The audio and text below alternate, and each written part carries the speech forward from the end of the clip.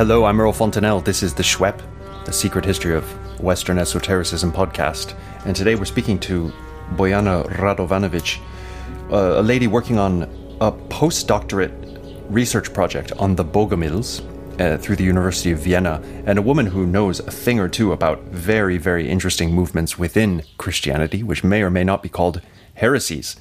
Bojana, thank you so much for coming on the Schwepp and talking to us about the Bogomils. Hello. Thank you very much for inviting me. It's a pleasure. It's a definite pleasure to be here today with you. So, assuming we know nothing about the Friends of God, the Bogomils, how do we summarize the history before we kind of dive deep into the details and stuff like this?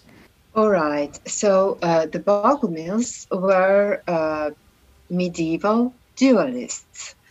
That means that they appeared around the middle of the 10th century, where we have the first accounts on them. In fact, the name comes from Bogomili, cherished by God, or we can even say Greek would be Theophili, or cherished by God, loved by God. And yes, these were dissenters from the official church. The official church being, in this context, not just any church, but Orthodox. Yes, the official Christian church, not Orthodox. At this time, when the Bogomils appeared, it was middle of the 10th century, there was still one ecumenical church comprised from Eastern and Western Roman Empire, Eastern and Western churches, but which all made part of one Christian church. But as the Bogomils appeared east in the Balkans, they were closer and they were in jurisdiction of Byzantine Church, which was Patriarchate in Constantinople. So Eastern Europe at this time, let's just get a picture very, very briefly of the political landscape. You've got Kievan Rus, right, in the east. Yes. You've got the East Roman state, of course. Not at the strongest it's ever been, but not reduced to what it would become. So still a major regional power.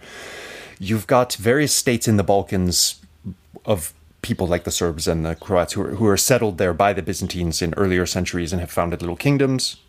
You've got the Bulgarians are a major regional power. Is that right? Yes, the main power, of course, first is there's the Byzantine Empire, which is the principal and main power there.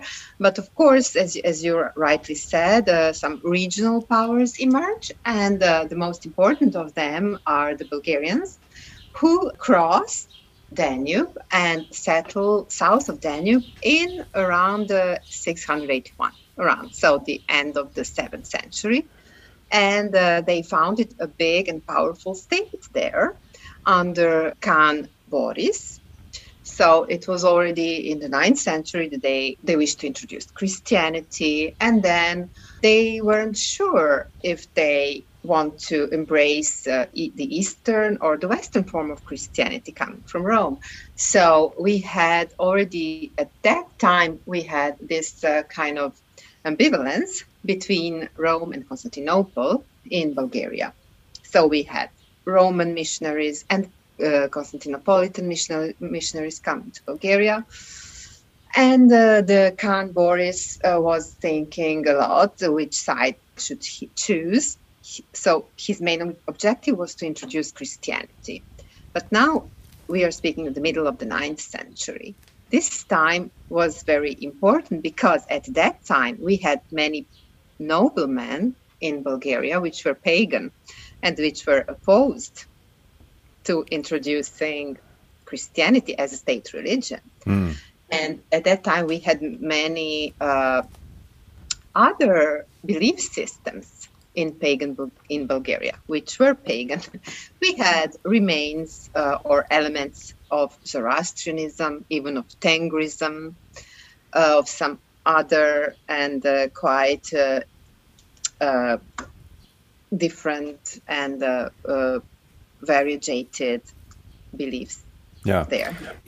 Is the Khazar Khaganate, is this still a reality in this era? Khazar Khaganate, it's a reality, and we have it in the 9th century, for example. We know from the perspective of these missions of Constantine and Methodius when they were sent to preach Christianity there. We know that they came in contact with them. So I would just say, as an aside here, anyone who's really, really interested in this region and also in this period, you can do no better than check out the travel account of Ibn Fadlan, who traveled from Baghdad to the Khazar realms, and you get a picture of just how complex society in this part of Eastern Europe is at the time.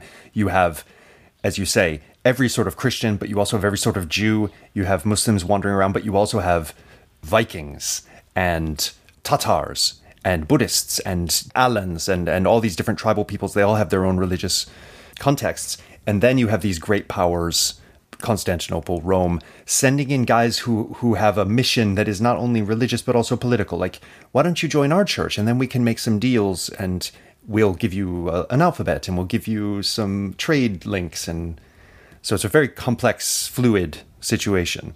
Yes, definitely. And yes, many different peoples and characters roamed the roads of empires, as you said, and all those peoples. We know that the Slavs, for example, arrived officially in the 7th century, or maybe around that time, and crossed in the Balkans and south to Greece. But there was always this attempt to establish the balance of powers between East and West. And there was always a political power strife and the struggle. Who would send the missionaries? Who would be the first to reach the newly established kingdoms and to impose the language and the liturgy and the translations? Politics. Yeah, thank you. That's beautiful context for what we're going to talk about now. So before we even talk about Bogomil doctrine, let's talk a little bit about our sources, just to do kind of due diligence. How do we know about the Bogomils? Yes, of course. Unfortunately, we don't have many books, many sources written by the Bogomils themselves. Right. What we do know are basically the 3 main accounts. One is from the 10th century, from Cosmas the priest. It's the first more detailed account on the Bogomils. First account on the Bogomils, the very first account, comes from the 10th century, from the middle of the 10th century, when the Bulgarian ruler, Peter, he was at the time allied with Byzantine court, and he was even married to granddaughter of Byzantine emperor Lecapenus, Romanus Lecapenus. And at this time, at the middle of the 10th century, he writes a letter to the Patriarch of Constantinople, Theophylact Lecapenus, panicked, asking him what he should do, because there is a newly arisen heresy in his lands. This new heresy he describes as a mixture of Manichaeism and Paulianism. And that's basically the first official account we get in the Bogomils. And it also reveals something which will follow all the information on the Bogomils throughout 4th centuries to come, which is that the Bogomils were often equated with Manichaeism. And this kind of became a cliche. But this was also something present in the Western Europe, when the Western, I must make this digression, the Western writers who wrote in Latin in the 9th and 10th centuries, let's say in the same time, they also often compared the newly arisen heresies or the later heresies with Manichaeism, with Manichaeans. We can go back later to Manichaean. The second source, but for us the first important source on the Bogomils, which exposed a bit more in detail on the Bogomils, is Cosmas the priest. It's a source coming from after 972, in the 3rd part of the 10th century. In Old Slavonic, he explained how the Bogomils looked like. They were dissenters, they were heretics, they were dualists, they were moderate dualists.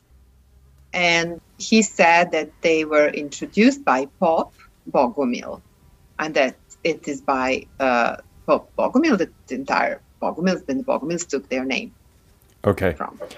Is it thought by historians that this is the case, or is it more a case of inventing an eponymous founder to explain this movement? Well, both ideas exist, but in a later source from the 11th century, we have also mentioned in anathemas on Bogomils, and Pope Bogomil was anathematized.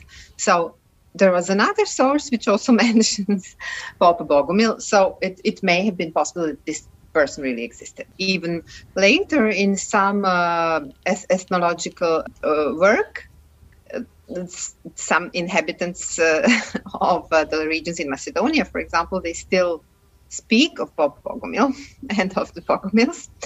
And this is, of course, another segment of this work which definitely and desperately needs to be done, included together. I mean, we cannot just observe the sources or read the books, which is the basis, of course. But then there are also folkloric elements to be taken in consideration, archaeological, if there are any, and so on. Okay. So you mentioned there are three main sources. Okay. Peter of Bulgaria's letter, Cosmas the Priest. What's the third one? But I count Cosmas the Priest as the first one, because the first important one. Okay. The second important source is Eusebius of the Periblepton Monastery in Constantinople. Eusebius writes in 1045. Around 1045, so it's already like 80 years, 70 years later, and he writes in Greek. Mm-hmm.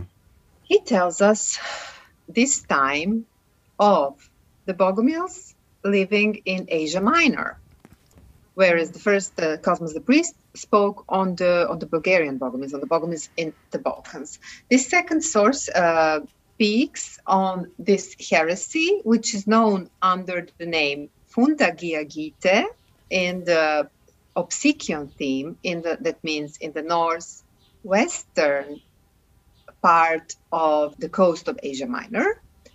Whereas as we progress towards south to the Kibirayot theme, this heresy is known under the name of Bogomils.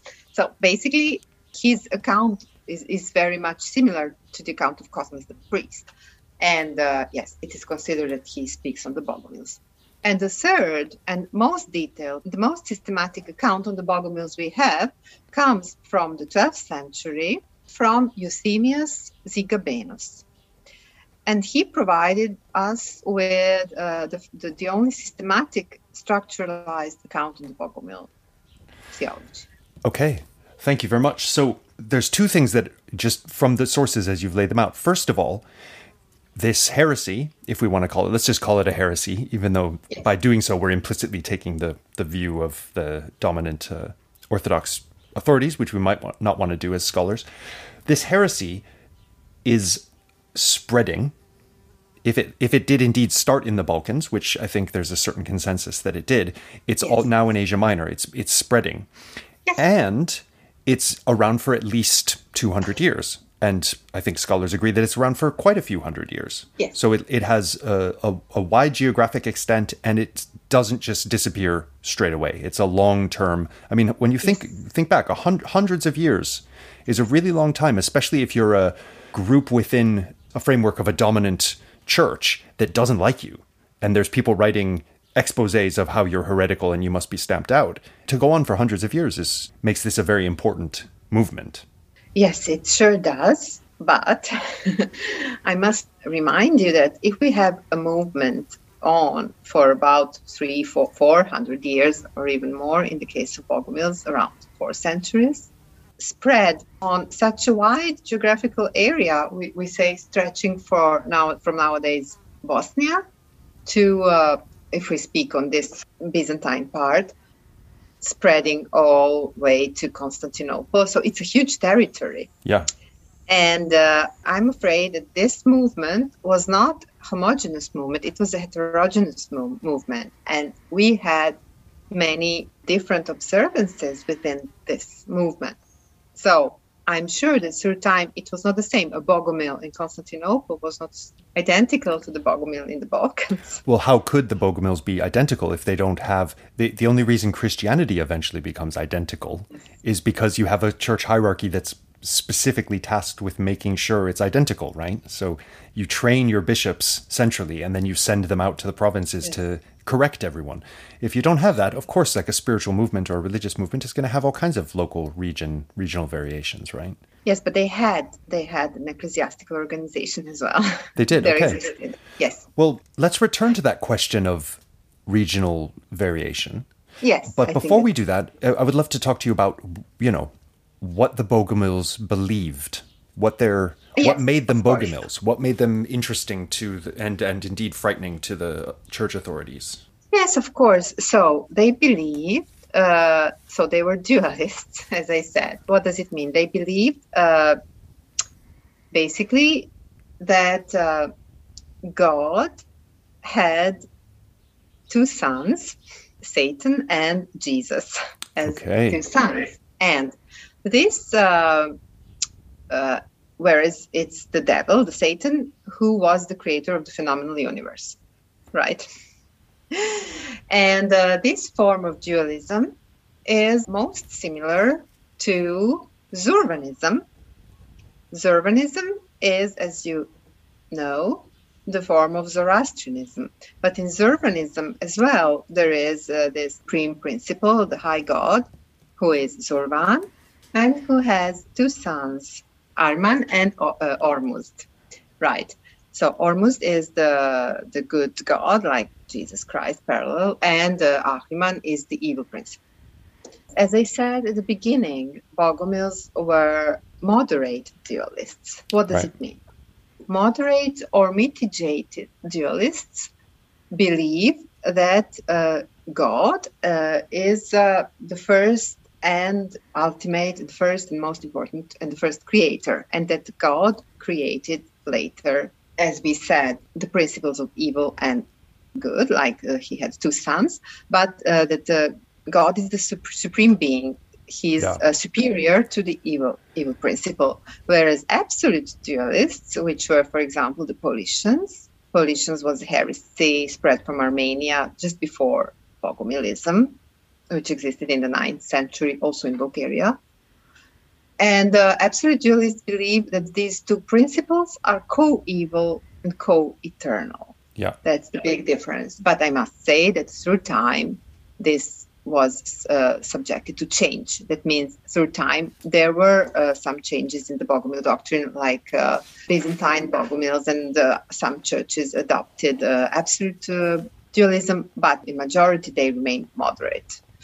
But I think now it's more important to speak about some other precepts they had. They rejected the church sacraments, the hierarchy, ecclesiastical hierarchy, the cross. They were pretty much imbued in allegorical exegesis.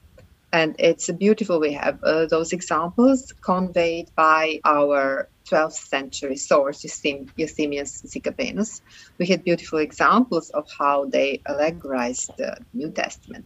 Yes, first, at the beginning, they rejected all books from the Old Testament. That's what we know from the 10th century from Cosmas the Priest, that they accepted only the Gospels. And it was only later that we know that they accepted also the non-historical books from the Old Testament, which means the prophets and the Psalms.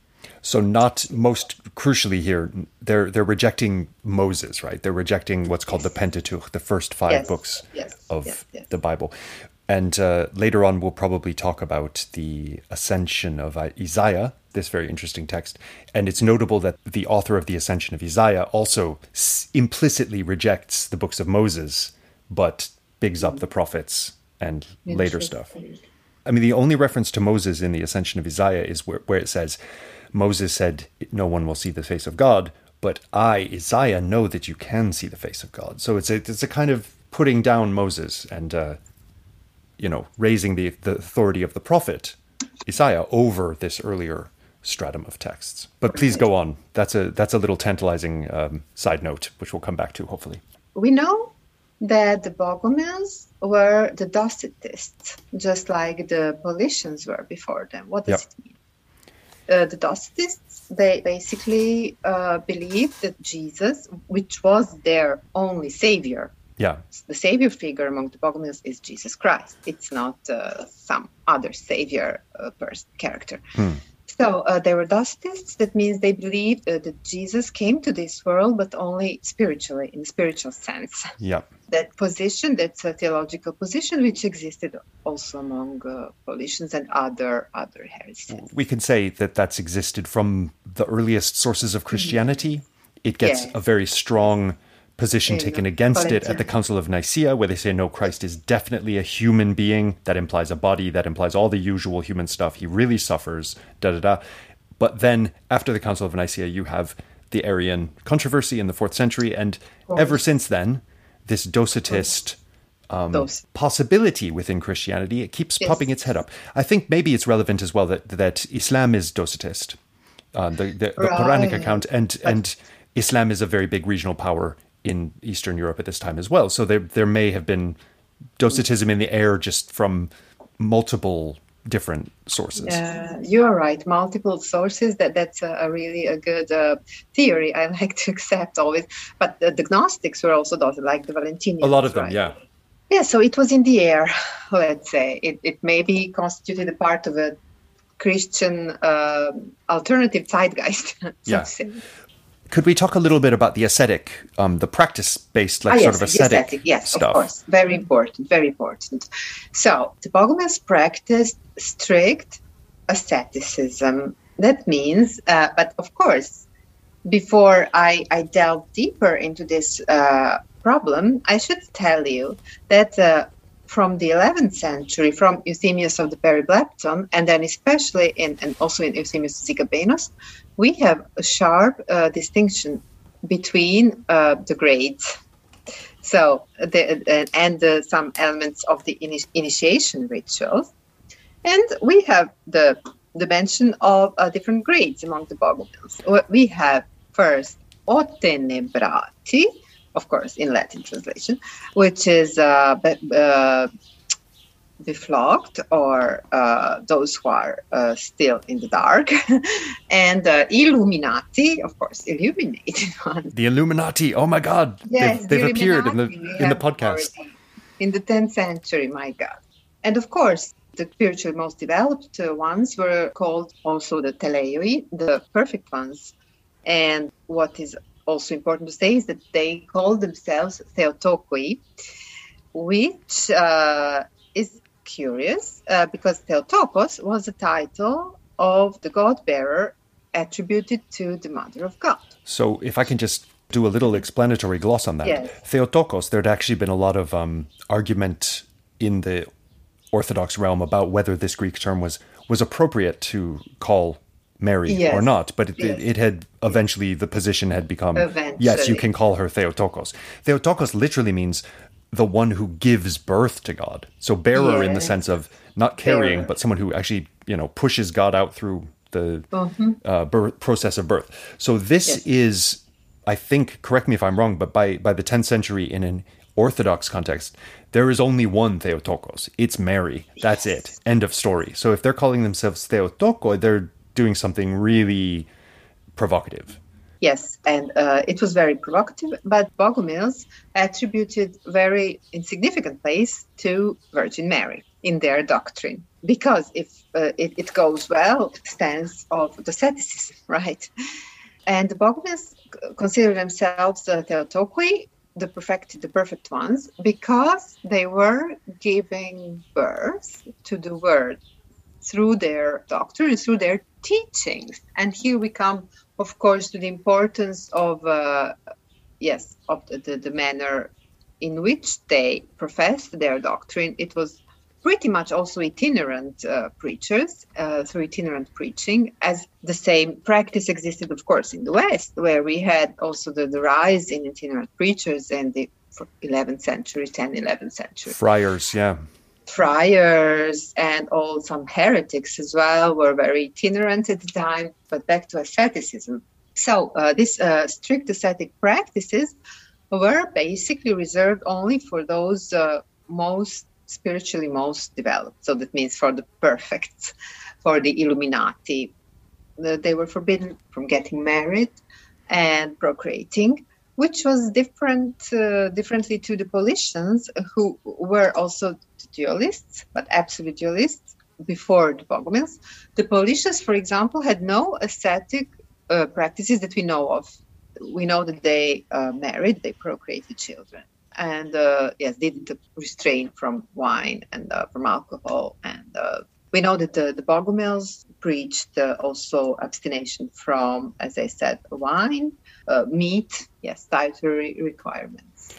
So they're very strict. They have an elite class of people who are even more strict. Yes. This really does remind you of Manichaeism, right? Yes. Also, going forward in time a little bit, it reminds one of Catharism, but let's leave that aside for the moment. We want to probably come back to the Cathar question before we finish this interview.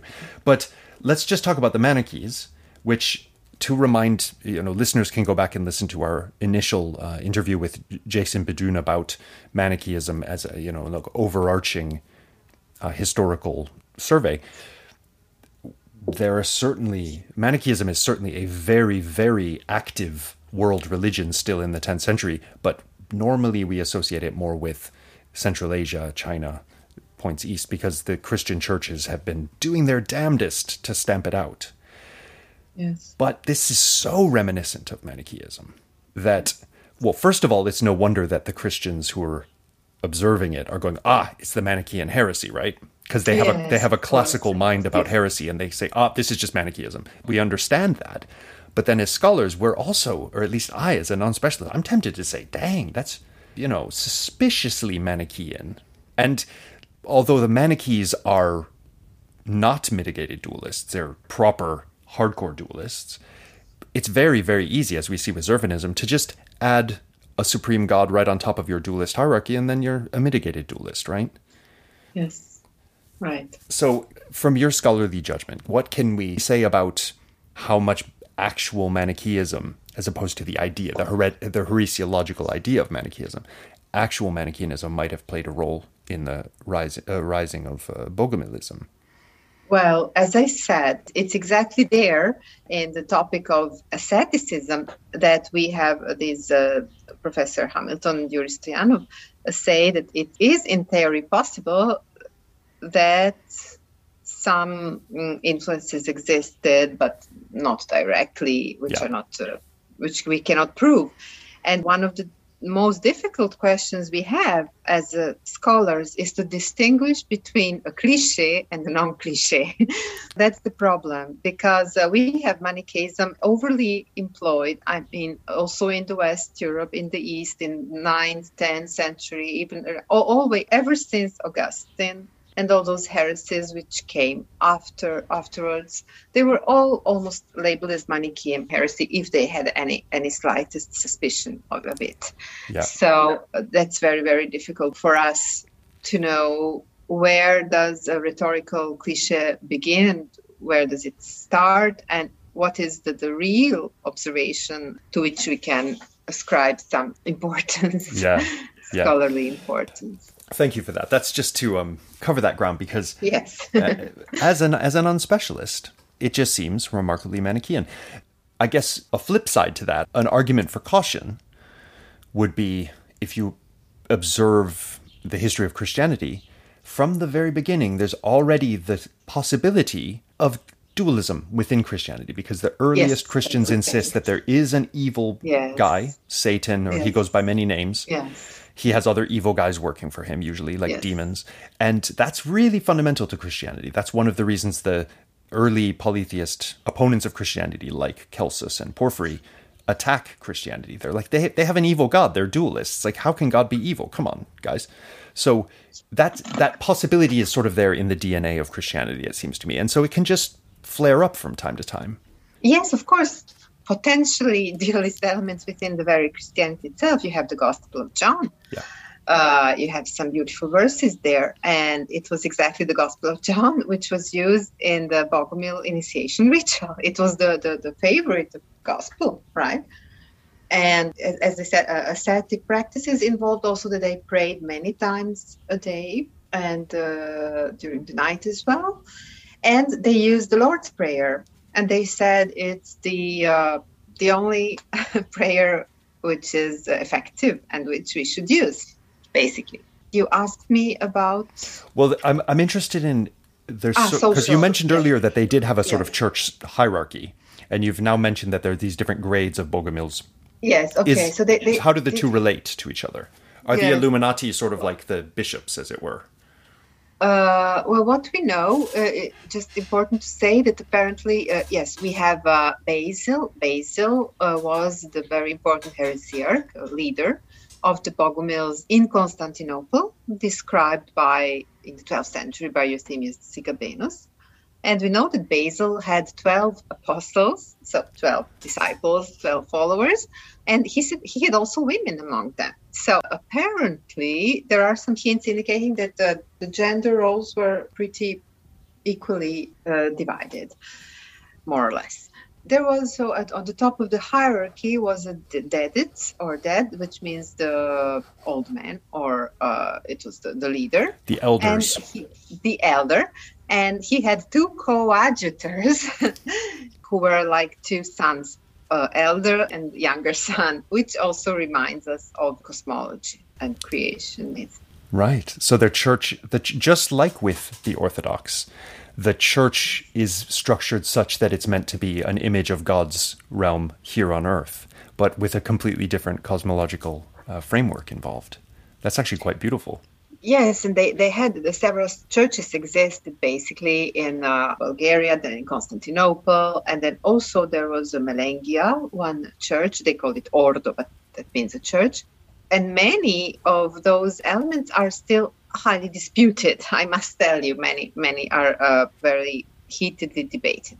For example, there was a church of Melengia, which is really... Several scholars consider it to be based in nowadays Bulgaria, near the town of Melnik, but several other scholars consider it located in Peloponnese. There was a Slavic tribe there, Melengi, and of course I opt for this second hypothesis as I'm doing some work on this as well. Yeah, this is just one of those highly debated issues which have not reached the final conclusion yet. Mm-hmm. Bojana, let me ask you a question. An interesting, but I'm going to guess not answerable question. Please do. How many Bogomils were there? Like, are we talking about a tiny, tiny little minority sort of...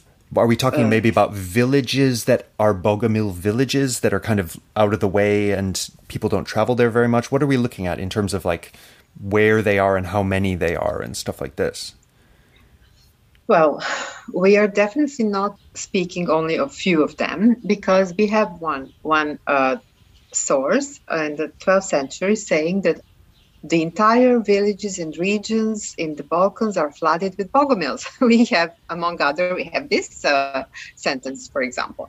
And as for the Bogomil origin, it's also disputed, but it was in the Balkans. But many scholars suggest that it has been nowadays North Macedonia, former Yugoslav Republic of Macedonia.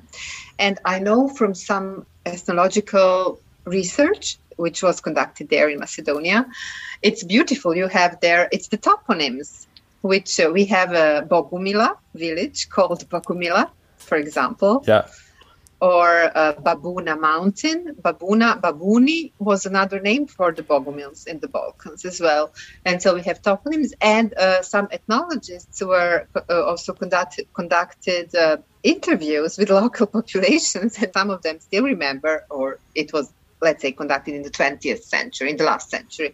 But some of them still say, yes, my grandfather remembers that there were some Bogomils there in the village, and it's crazy. I mean, we have the account that they were still a living tradition until the 19th century, as we know the Paulicians in the north, in Vojvodina, in Banat, in northern Serbia nowadays. We know that they existed there up to almost 17th, 18th centuries or so. Yeah. Right.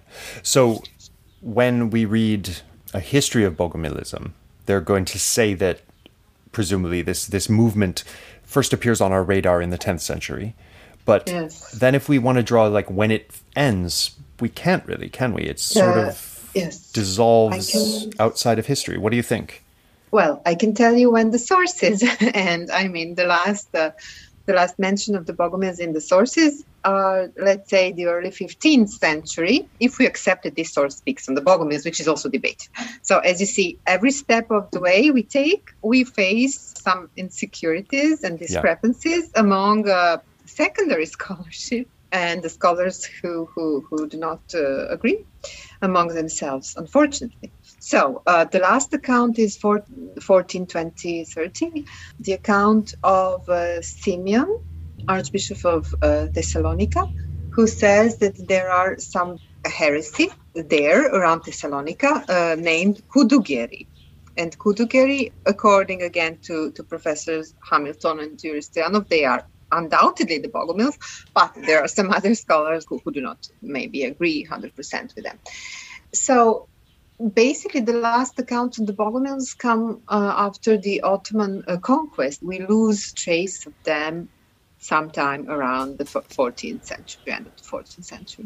This is interesting because, of course, the Ottomans had a very different set of concerns from the Orthodox East Romans. Like, the Ottomans don't care what brand of Christianity you're following. Oh, yes, we are all the same, of course. Christians, as long as they pay their taxes and we get the levies for the Janissaries, we're not really worried about which kind of Christians they are, So this is fascinating because, speaking hypothetically, Ottoman Empire will have certainly provided a much better ground for the Bogomils to continue to exist in than Orthodox Bulgaria or Orthodox East Rome, simply because the authorities, the people actually in power, no longer care if you're a Bogomil, right? So even though we don't have evidence maybe for Bogomils in the Ottoman realms, if there were any Bogomils left at the end of, 1453 and beyond, they will have suddenly been like, the pressure's off, we can relax now to a degree. Yes, of course. And there are some indications, some scholars who think that the Bogomils simply merged with Islam, but we do not have strong evidence for that.